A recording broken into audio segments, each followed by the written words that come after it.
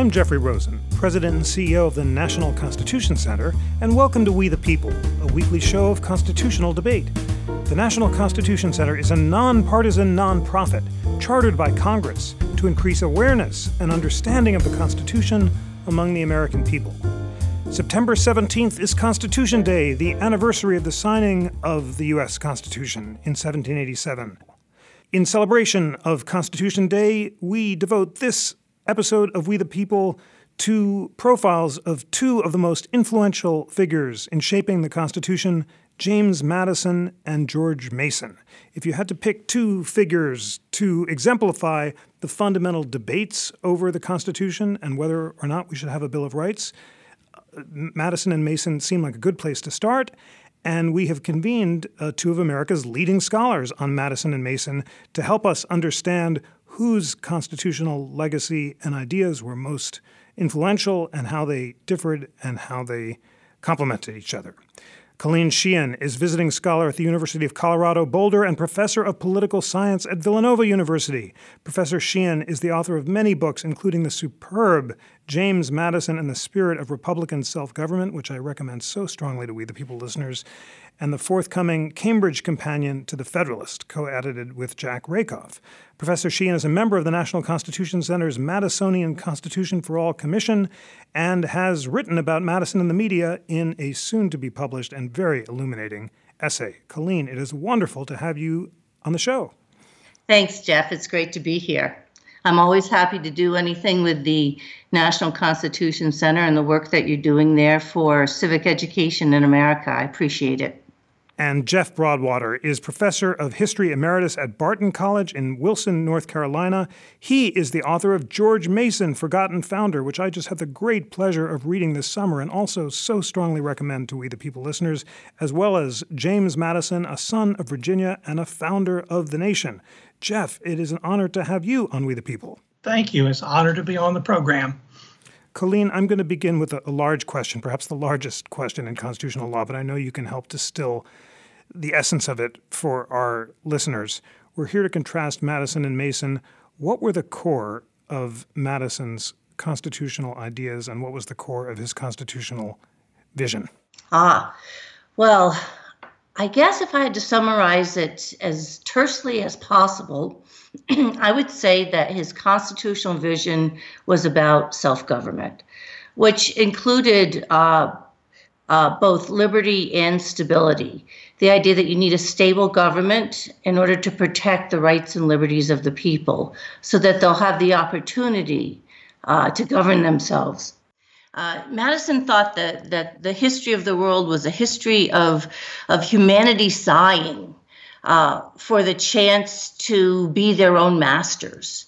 And so right before the Constitutional Convention and in preparation for it, he spent quite some time writing up a piece called Vices of the Political System of the United States, in which he looked at the defects of the United States government under the Articles of Confederation. And his goal was to see if we could find a way to correct those defects, especially the problems of instability, injustice, and confusion, as he put it later on in Federalist Number 10. And so in correcting these kinds of problems of a government that split its powers between a central government and state governments, or what's called federalism, Madison thought that if we did this properly, we could find a way for the first time in history for the people to really have a fair trial at the experiment in self-government. Jeff Broadwater, George Mason will be less familiar to our listeners. Tell us why many scholars think that he was among the most influential members of the Constitutional Convention. His Virginia Declaration of Rights both influenced Madison when he wrote the Bill of Rights, as well as Jefferson when he wrote the Declaration of Independence. Why was Mason so influential, and what was the core of his constitutional vision? Mason was one of the older delegates to go to the Philadelphia Convention, was already a major figure in American politics. He'd been an early leader in the resistance to British policy in Virginia before the American Revolution. As you mentioned, was the principal author of the Virginia Declaration of Rights, which generally considered the first modern Bill of Rights. Also the principal author of the Virginia Constitution, which was one of the first state constitutions. And so he brings a great deal of respect and influence to the Philadelphia Convention. And he's particularly remembered for raising the issue of the lack of a Bill of Rights. He didn't sign the Constitution. He was one of 3 delegates who stayed to the end of the convention but didn't sign the Constitution. And toward the end of the convention, really I think on the last day, he wrote a list of objections to the Constitution. And his first objection was that there was no Declaration of Rights. And I think having written the Virginia Declaration of Rights gave him a great deal of credibility to raise that issue. And he goes on to become one of the handful of really impressive anti-federalist leaders. He's a leader of the Anti-Federalists at the Virginia Convention that had been called to ratify the Constitution in Virginia. And I would say that his differences with Madison, his philosophical differences, weren't huge, but they were important. I think Madison thought that he could construct a national government that would be representative of the people, would act responsibly, would serve as a check on the state governments. And Mason, it's easy to get the two confused. Mason, I think, was less optimistic about that. I think he was more distrustful of government at any level. And sometimes we think of the Anti-Federalists as advocates of states' rights, as people that were simply opposed to giving greater power to the central government, and there's some truth to that. But one of the things that was most interesting to me as I studied Mason's career, Mason was as concerned about corruption at even the county level as he was about the national level. I might want to talk about that later, but I think one of the differences between Madison and Mason was simply Mason did have more of a local orientation than Madison did, but he was simply more pessimistic, I'll say, about the ability to create a government at a national, state, or local level that wouldn't ultimately become corrupt and oppressive. Fascinating. And as you write in your superb book, like John Adams, you say Mason feared a new republic could founder on unchecked individualism, transient popular majorities, and the inherent virtue of the marketplace, all forces that were sure to lead to corruption, as they had in Great Britain. And Mason opposed the Constitution because he thought it gave too many powers to a popularly elected chief executive. Colleen, let's begin to articulate what the major philosophical clashes at the convention were. And if the founders came to Philadelphia determined to create a national government strong enough to achieve common purposes such as common defense and regulating the national economy, they also wanted to be constrained enough to protect liberty. Why don't you jump in and try to articulate the main differences and similarities between Madison and Mason when it came to those questions, and maybe we could start with the powers of Congress. Well, I think that Jeff Broadwater did a very good job in articulating Mason's view. I would only add that not only was he one of the older delegates, but he was one of the crustier ones, I think. I don't know if Jeff would agree with that. You know, maybe Mason and Elbridge Gerry and let's see, who was the fellow who said, I may take a foreign power by the hand, to which Rufus King responded and chided him that we were there to get a job done for the Union. It was Gunning Bedford, I think. An appropriate name. Wonderful. I have to say another word about Gunning Bedford because he sounds so interesting. Yeah. Well, he's from Delaware. And in fact, his home now, one of my students from Delaware during a break from the university went to find his old home, and it's now a Masonic lodge. So I don't think tours. I mean, you can't tour it for its historical value, as far as I know. But I'm not sure. I haven't been there. But Bedford was a real interesting character, and I always thought he was appropriately named. I myself don't know too many people named Gunning. Right. Mason and Madison were both from Virginia, and in many ways they disagreed about much of what needed to be done in the United States. They both came to Philadelphia as part of the Virginia delegation, supporting seemingly the Randolph or Virginia Plan introduced by Edmund Randolph, then governor of Virginia, right early on in the convention. In fact, it was kind of a preemptive move. But some of the major clashes at the convention, of which Madison and Mason, as well as others, of course, would be a part, had to do with how much power the national government should have and how that would affect both the rights of the states as well as the liberties and rights of the people. For example, the delegation from New York State, composed of 3 members, one of whom was Alexander Hamilton, whom I'm sure many of your listeners will know a lot about, or at least be able to sing quite a number of songs about him. Absolutely. And then Lansing and Gates. Now, Hamilton was one of the people very much pushing for the Constitutional Convention and a full-scale amendment of the Articles of Confederation, whereas Lansing and Yates were cronies of then-Governor George Clinton of New York. And George Clinton was a big fish in the relatively small pond of New York State then, and they wanted to keep as much power as possible at the state level. Fearful that a national government would really make them fairly irrelevant, which, by the way, some thought was Alexander Hamilton's plan all along, to make the states as administrative units, as fairly irrelevant compared to the Hercules that America would become. Now, where does Madison fit into this? Many people think that Madison was pretty much a Hamiltonian in the 1780s. And there's a certain sense in which they agreed very much on what needed to be done to amend the Articles and to put the new fledgling United States on a firm footing.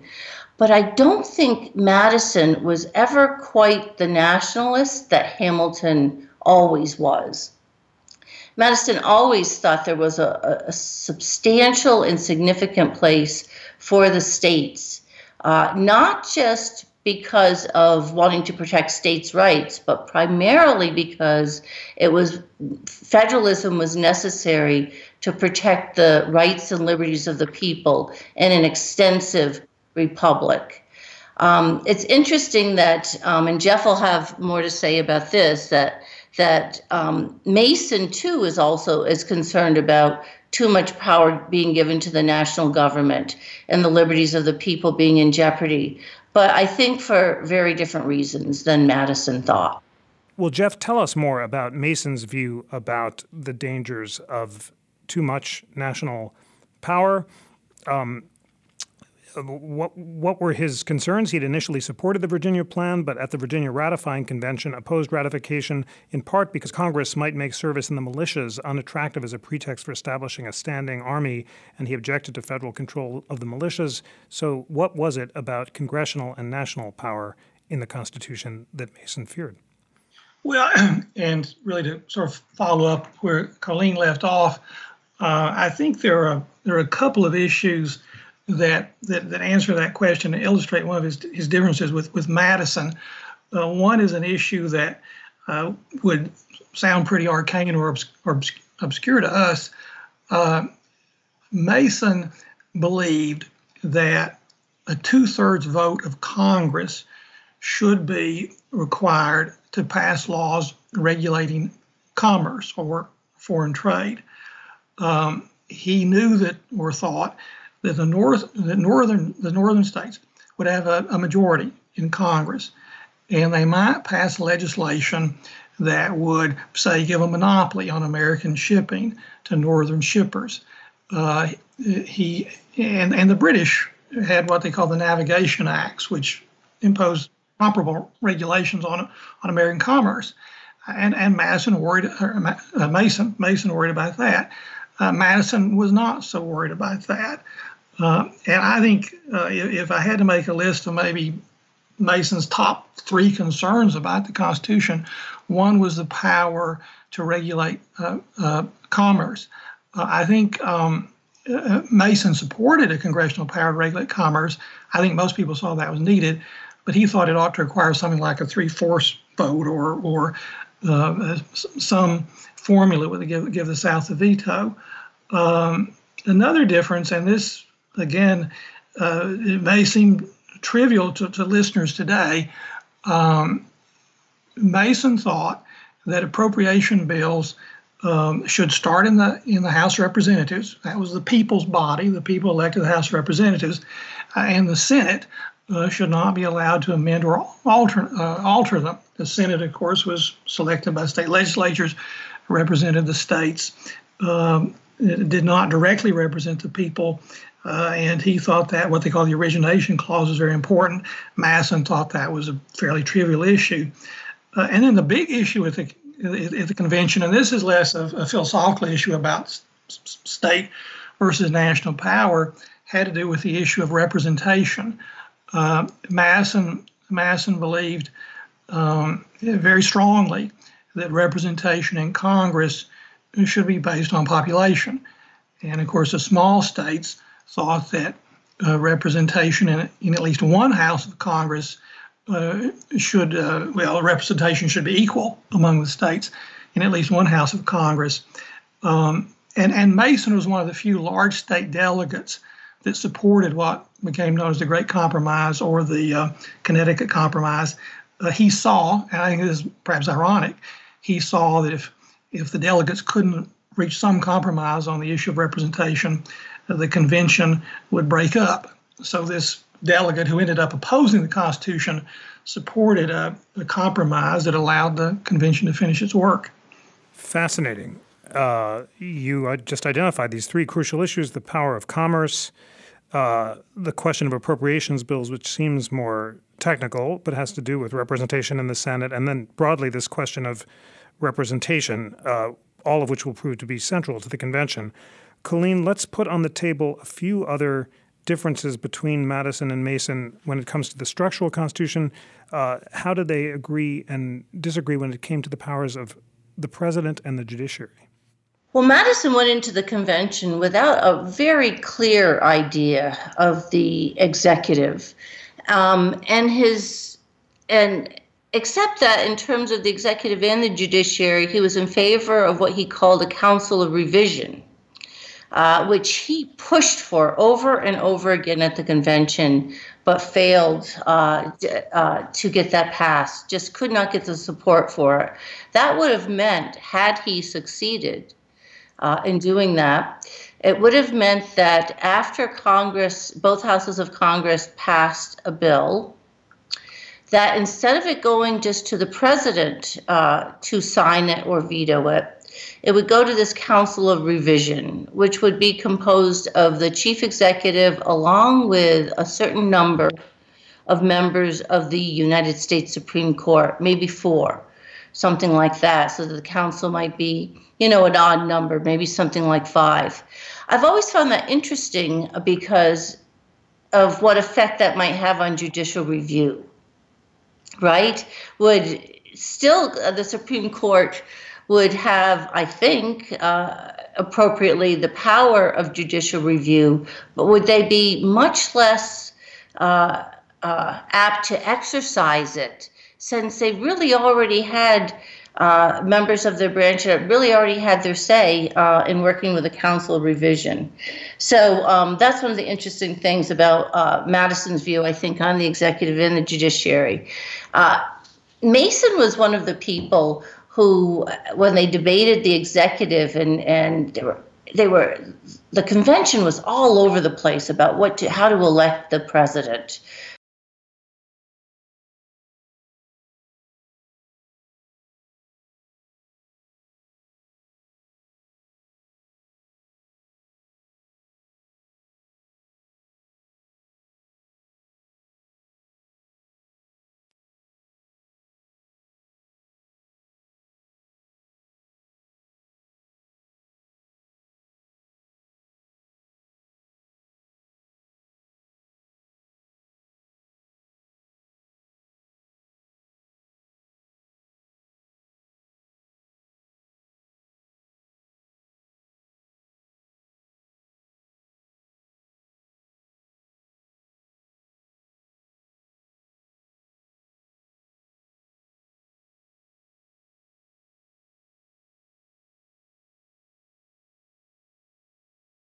Jeff? It is interesting because Mason started off in a very different place. I think if he'd had his way, and again, he's concerned about Southern interest and sectional interest, he didn't push hard on this, but his preference was that the executive might be made up of one from the South, one from the Mid-Atlantic region, and one for New England. There wasn't much support for that. As I recall, I think Hugh Williamson of North Carolina supported that, but there wasn't much support for that, and it didn't go any. Mason accepted the idea of a single chief executive, although he did think that the president, as he came to be known, should have a council to advise him. The colonial governors, the state governors, often had advisory councils or sometimes councils with some real power, and that was one of Mason's objections to the. I don't think that Mason had a very clear idea of what the president would do or how the president would be selected when he went to Philadelphia. The Virginia plan originally proposed that the national legislature would select the executive. I think Madison and probably Mason decided in the course of the debates they wanted a president that was more independent of the legislature than that, and came to support the Electoral College. Mason again was mainly concerned that Southern interest be protected.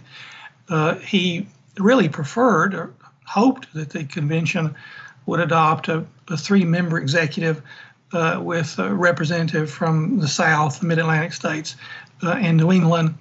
There wasn't much support for that. I think Hugh Williamson from North Carolina supported it. There wasn't much support, though, for that among the delegates. And Mason didn't push it. He did want the president to have an advisory council.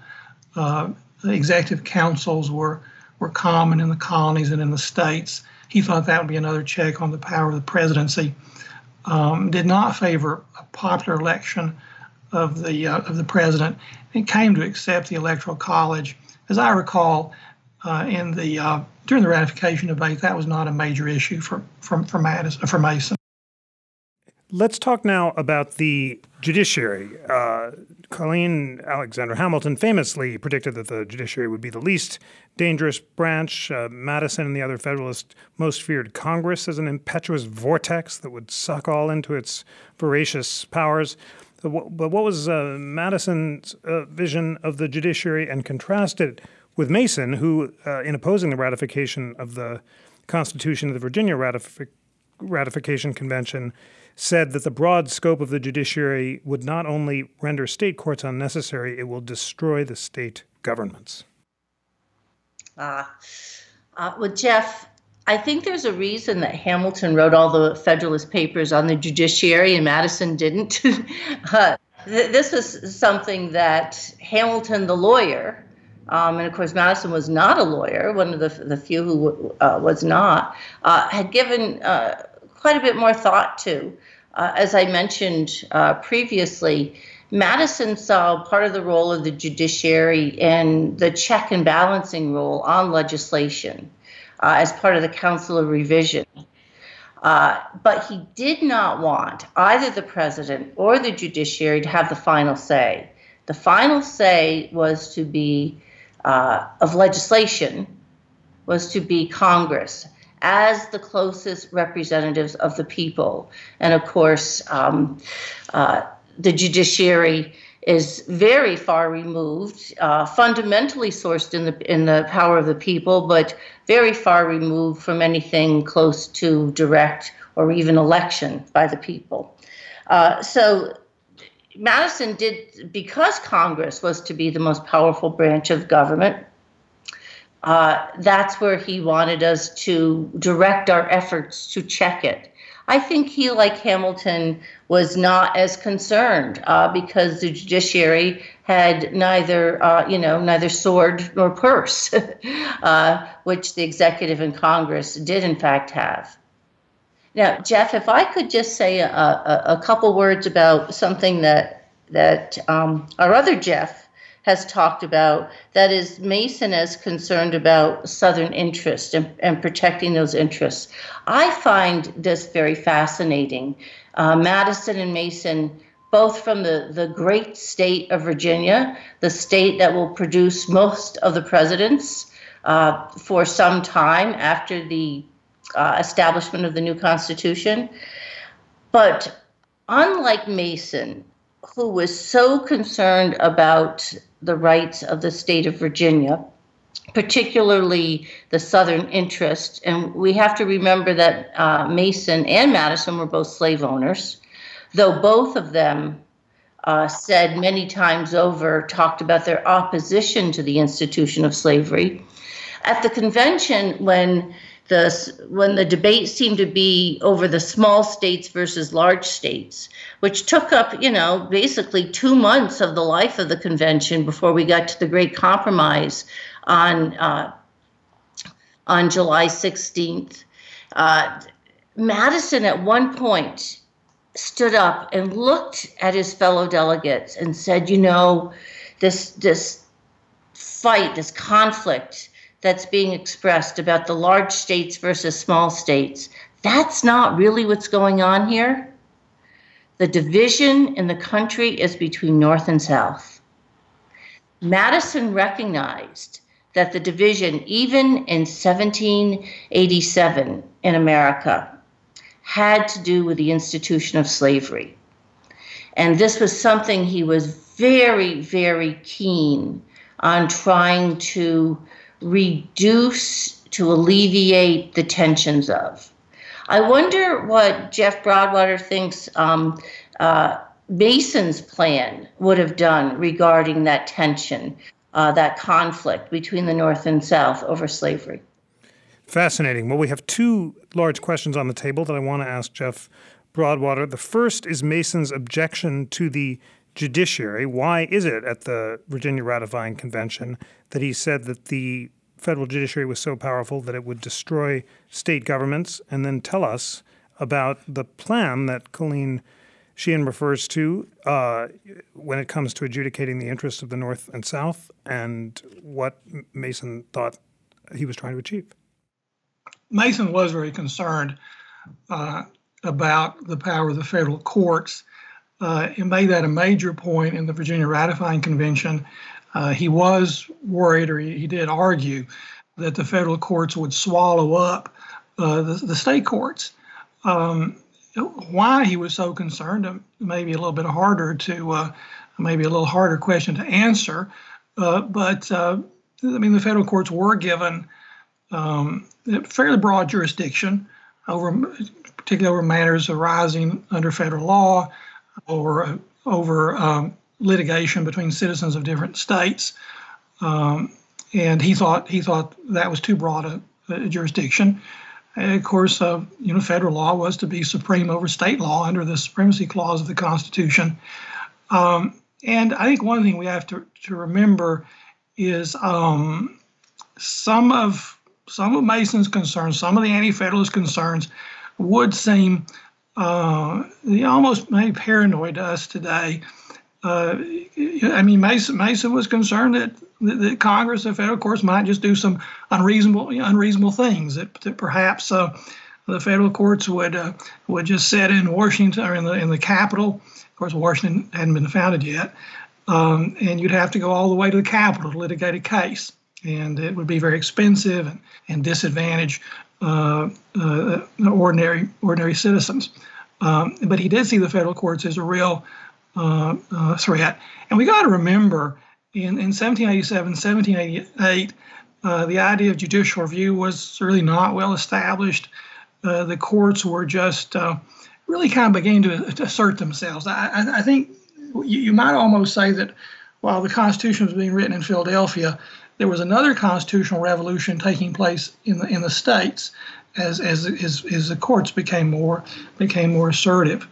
With regard to how Mason thought the issue of slavery would be negotiated under his plan with, for example, the three-member executive, I think I'm speculating here. Mason never really addressed the issue directly, but Mason is living in an era where slavery has not yet become the great moral issue. It's a political issue, as it was really well into the 1800s.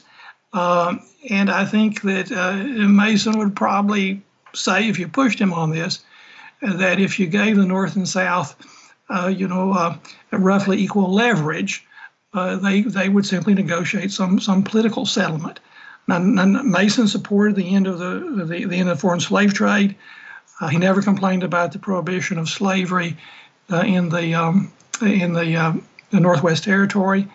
He was one of those founders who I think considered slavery a necessary evil, and was willing to entertain the idea that at some point in the future, slavery could be put on a road to abolition.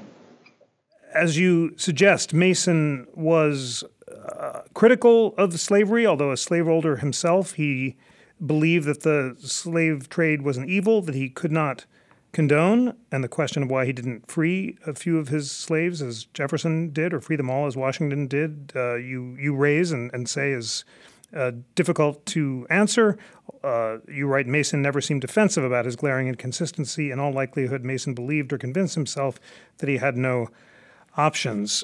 Colleen, tell us about the constitutional relevance of the debate over the future of slavery at the Constitutional Convention. What were the various positions, and what was the meaning of the infamous Three-Fifths Compromise, and what was Madison's position versus Mason's on this question? Well, Madison was very clear throughout his life that he thought slavery was a moral wrong. In his notes on government that he writes right after the institution of the new Constitution, he actually says explicitly there that in the states in America where slavery exists, they're not really republics. They're not Republican. They are more aristocratic and oligarchic.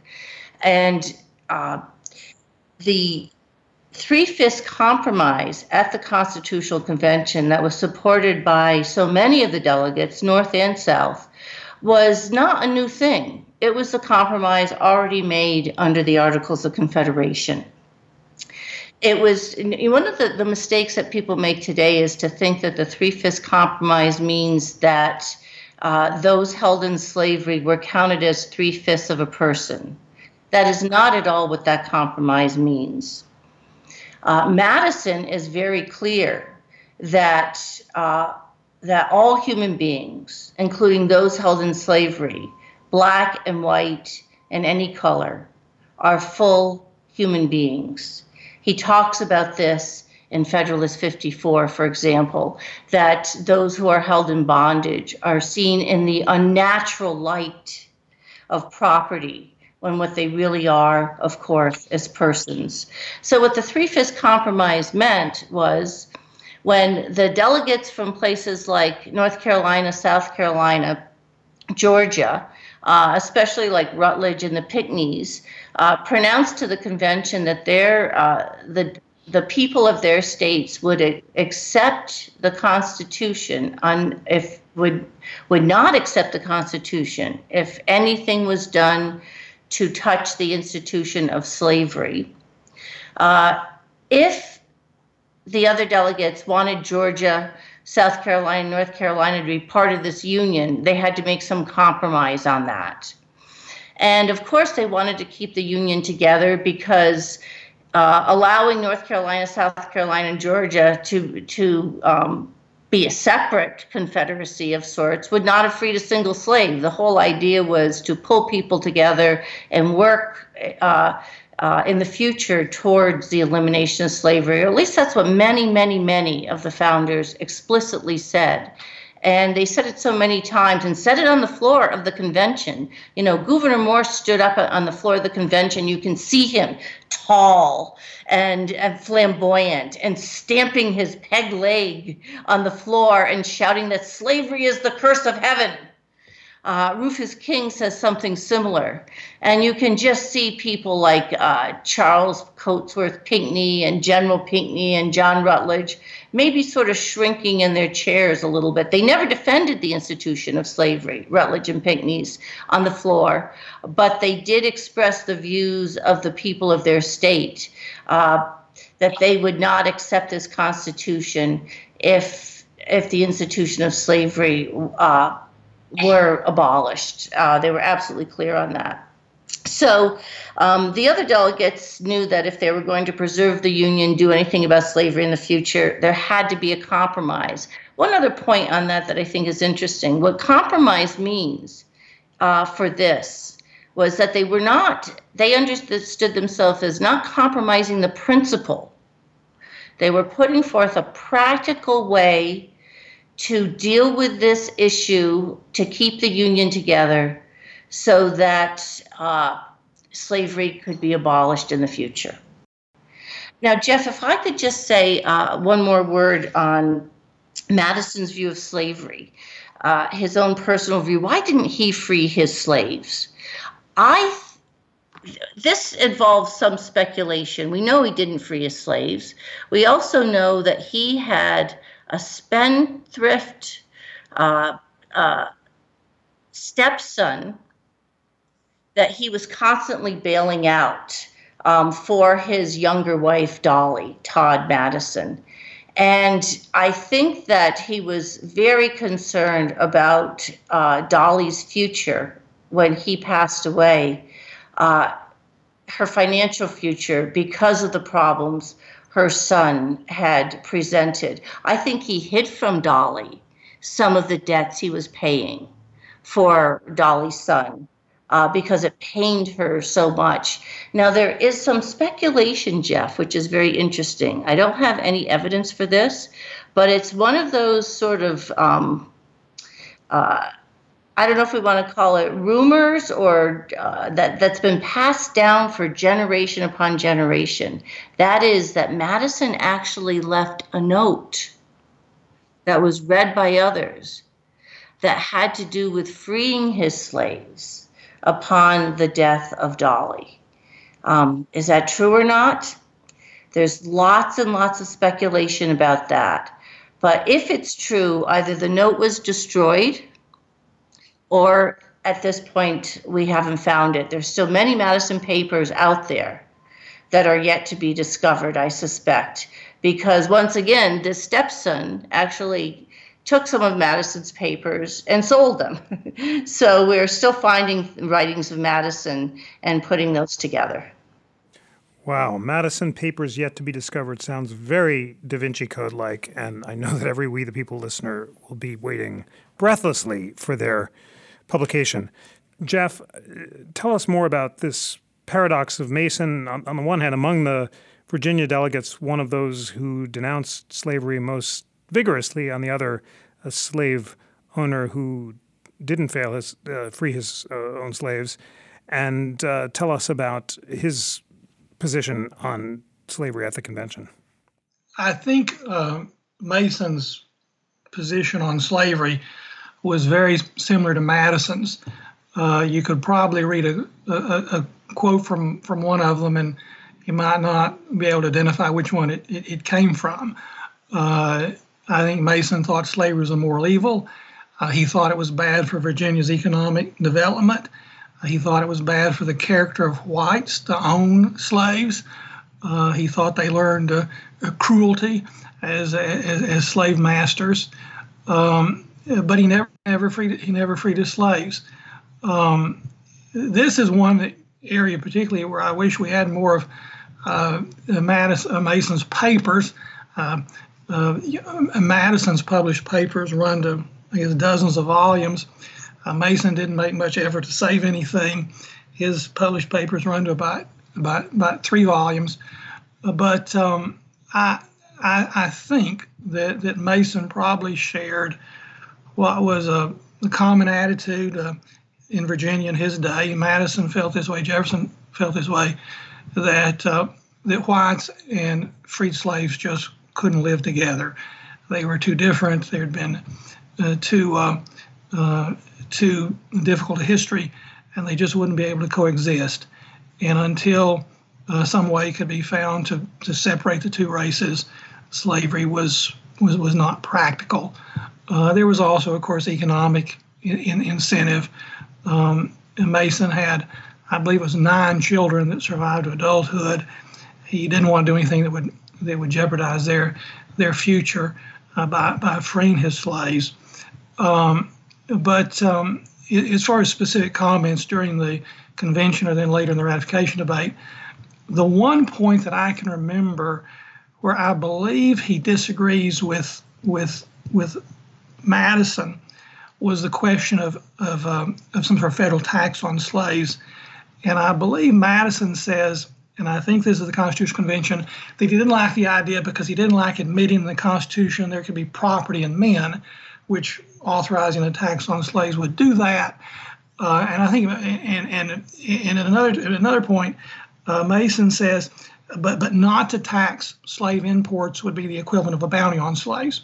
So they're both opposed to slavery, but they disagree on the way to reflect that opposition.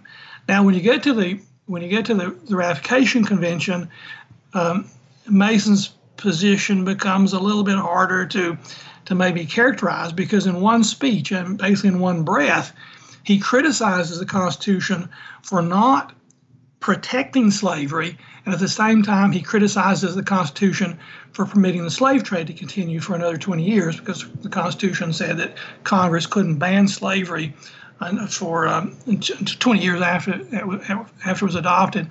And the only way I can reconcile those, I mean, you could say that was just political expediency, debating points. He's trying to be able to sort of both slave owners and people who had reservations about slavery, is that he was opposed to slavery, but he thought that the abolition of slavery should be left to the states. Again, he probably wouldn't trust a northern majority to manage that process. Very interesting, and that would explain the apparent inconsistency between his strong statements against slavery at the convention and, as you say, his objection at the convention that it was not possible to tax slaves, which interestingly contrasts with Madison's crucial claim that the Constitution should take no position on whether there could be property in men, and attributing that to his concern for states' rights helps us understand the tension between him and Madison. Let's turn finally to the central issue that divided Madison and Mason, and one where Mason won, and history thanks him, and that's the lack of a Bill of Rights. Colleen, this is a more familiar story to some We the People listeners, but why was it that Madison initially opposed a Bill of Rights but came to support it, and what was Mason's role in persuading him to change his mind? Well, Madison, of course, was opposed to a Bill of Rights at the Constitutional Convention, but during the ratification debates with people like Edmund Randolph and George Mason of Virginia, persuading many of the people in Virginia, or perhaps reflecting their views, that there ought to be a Bill of Rights in the Constitution, in order not to undergo calling a second convention, which Madison thought would be a disaster. We'd never get a constitution out of it. It was hard enough the first time. That he said publicly that he would support a Bill of Rights in the first Congress, should he be there, obviously elected as a congressman. And that's precisely what he did. Early on in the first Congress of the United States, Madison introduced a series of amendments that became known as the Bill of Rights. Now, why was he opposed to it to begin with and then agreed to it later? He explains himself on this. He was opposed to a Bill of Rights because he was very worried that it would mean that listing rights that you put then in the Constitution, these are the rights and liberties to be protected in the Constitution, that there would be a presumption that rights not listed would be considered rights not protected by the Constitution, not protected under law. And so that would be dangerous to the rights and liberties of the American people. He said that in Great Britain, government grants rights to the people. But in the United States, it's the opposite. It's the people who grant powers to the government. So all rights are reserved to the people and to the states respectively. So it's this idea of delegated and enumerated powers, that any powers not given to the government doesn't have, which is one of the reasons he wasn't so concerned about the judiciary, because he didn't see them as being a sort of runaway judiciary that many people think the judiciary has become in the 20th and 21st century. Like George Mason predicted and the anti-federalist Brutus predicted. They seem to have been right about that ultimately. Now, so Madison thought that if we were going to have a Bill of Rights, that what had to be done was to articulate these rights as clearly and comprehensively as possible. That's why there's the Ninth Amendment that basically says, don't assume that everything listed here are the only rights of the people. So it's to make sure that we know that it's not government who gives people rights, it's people who give powers to the government. That is critical in the American constitutional system, and it's part of a necessary part of what it means for the people to be sovereign, the idea of popular sovereignty. Jeff Broadwater, Mason and the Bill of Rights, this is his greatest legacy. He championed it from the beginning. He said one could be written in a few hours at the end of the convention. All you had to do is cut and paste among the state declarations, which in the end is precisely what Madison did, drawing primarily on Mason's own Virginia Declaration as well as others. So tell us about Mason's vision of a Bill of Rights and why he thought it was necessary, and what is the significance of his triumph on this question. Mason did raise the issue toward the end of the convention. It's a mystery why he didn't raise the issue earlier. And I think his timing was bad. I think by the time he raised the issue, a lot of the delegates were ready to go home. They'd been there for about 3 months. But of course, he was the perfect person to raise the issue because he'd written the Virginia Declaration of Rights. I think he envisioned really a Bill of Rights of sort of two parts. One would be a statement of fundamental political principles that all men, I think, as he put it in the Virginia Declaration, were born equally free and independent. They had a right to life, liberty, property, happiness, and safety, which, of course, Jefferson took that language and became the second paragraph of the Declaration of Independence. And then Mason wanted to protect certain fundamental individual rights, probably most important, the freedom of religion, which is an issue that was very important to him, also important to Madison. And we've been talking about Madison and Mason's differences, but earlier in their career, they were political allies. And one of the issues they worked together on was to expand freedom of religion in Virginia.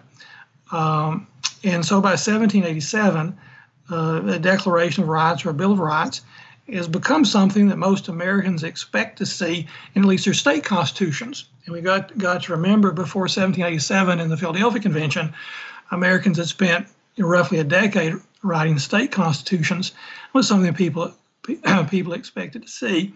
So Mason raises the issue, gets no support. It's voted down unanimously. And then toward the end of the convention, he writes his objections to the Constitution. I suppose it would have to be the first written anti-federalist document, and he begins with this complaint that there's no Declaration of Rights. And it became the anti-federalist most, I think, popular argument against the Constitution. Anti-federalists raised a lot of issues.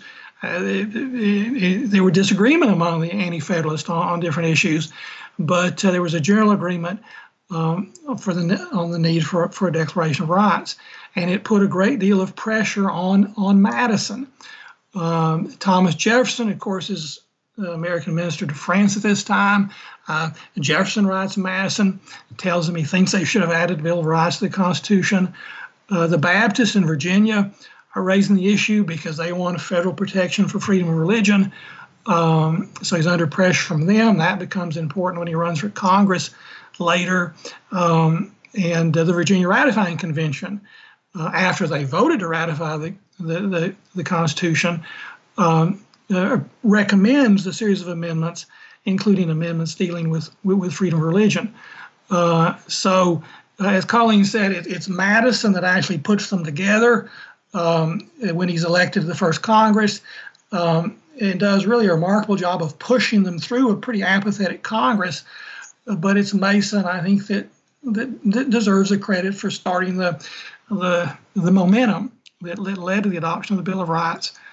And I might add, and I think Colleen did a good job explaining Madison's change in position. But I think one other factor in Madison's thinking when he gets to Congress, he realizes that the addition of a Bill of Rights will go a long way toward appeasing some of the more moderate anti-federalists and increase support for the new government and enhance its legitimacy. So he's got a number of reasons to change his mind, and a number of reasons, as Colleen said, to oppose the addition of a Bill of Rights before the Constitution's ratified. Well, it is time for closing thoughts in this utterly fascinating discussion about Madison versus Mason and their influence in the Constitutional Convention. It's too simplistic, I think, to sum up this rich discussion into viewing Madison as the exemplar of federal power and Mason as the exemplar of states' rights. So I'm going to ask you first, Colleen, to sum up, in light of this rich discussion, what the competing constitutional visions of Madison and Mason were. Well, I think for Mason, I mean, he does emphasize towards the end of the convention. Why he doesn't in the beginning, I don't know. Maybe he just suspected that a Bill of Rights would be included in the Constitution. After all, it was in Virginia and most of the state constitutions. He is just adamant that that's a problem. And many, many, many other people in the United States followed him, including delegates, Edmund Randolph for one, Elbridge Gerry for another, that no Bill of Rights, no ratification of the Constitution. He just dug his heels in on that. It's interesting to think of that day, September 17th, 1787, that we now call Constitution Day, when all of the delegates, met once again for the last time before they adjourned to sign a die at what we now call Independence Hall in Philadelphia. And they walked up to George Washington's desk to sign this document. But of course, there were three of them who didn't sign it: Elbridge Gerry, Edmund Randolph, and George Mason. What was it like for them when everyone else was celebrating? Everyone went to the City Tavern afterwards, down on 2nd Street. What did they do?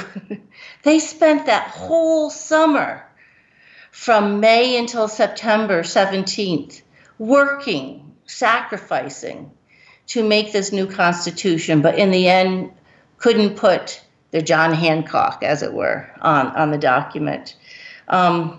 It must have been awfully important to them to have that Bill of Rights, for them not to sign with their fellow colleagues and people they very much respected, including George Washington, that document that they contributed so much to.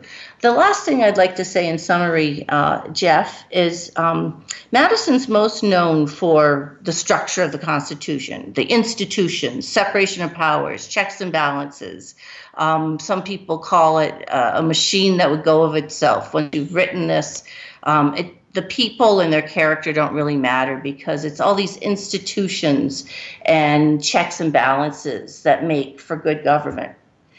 That was not Madison's view. Madison thought that the character of the American people, what we believe, what we cherish, not just his generation, but for generations to come, we're always sort of paying it forward, that you can't have a republic without Republican citizens, that civic education, learning the tools of self-government was the most crucial thing to not only have a republic, but as Franklin said, to keep it. This is the work, of course, for all of us, not just then, but for all of us today. Thank you for those eloquent final thoughts. Jeff Broadwater, the last word is to you. If you could sum up the competing constitutional visions of James Madison and George Mason, that would be wonderful. I think that, and Colleen is right, and I think both Madison and Mason recognize the importance of cultivating civic engagement and responsible citizenship. I think that Madison believed, though, that the federal government could serve a role as a sort of check on the states, and I think that Mason was so suspicious of government at any level. I don't think that he had much confidence in any level of government to check another one. Madison in the Federalist Papers and elsewhere talks about the ability of the states' governments to serve as a check on federal power. I don't recall Mason saying that. So he's much more suspicious of government. As a result, wants to really impose more restrictions on the federal government. I think he'd impose more restrictions on the state and local governments if that issue had been before him in a state constitutional convention. But he wants to put more structural limitations on the federal government. I'll just give one example we hadn't had a chance to talk about. He was opposed to the federal taxing power.